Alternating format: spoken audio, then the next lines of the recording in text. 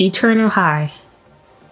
The hardest thing I ever hit saved my soul from death, lifted me high above all the nations of the earth, made me the head and not the tail.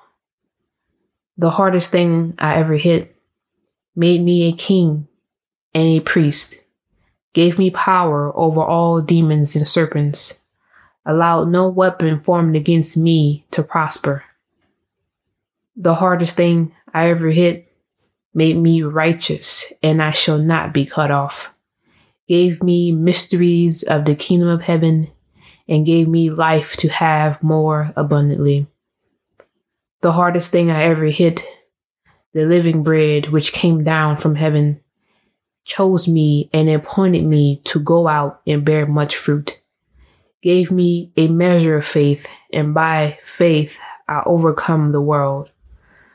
The hardest thing I ever hit was the Word, and the Word was with God, and the Word was God, and the Word became flesh. The hardest thing I ever hit me first. The Word came alive and loved me. He saved me and filled me up with His Holy Ghost.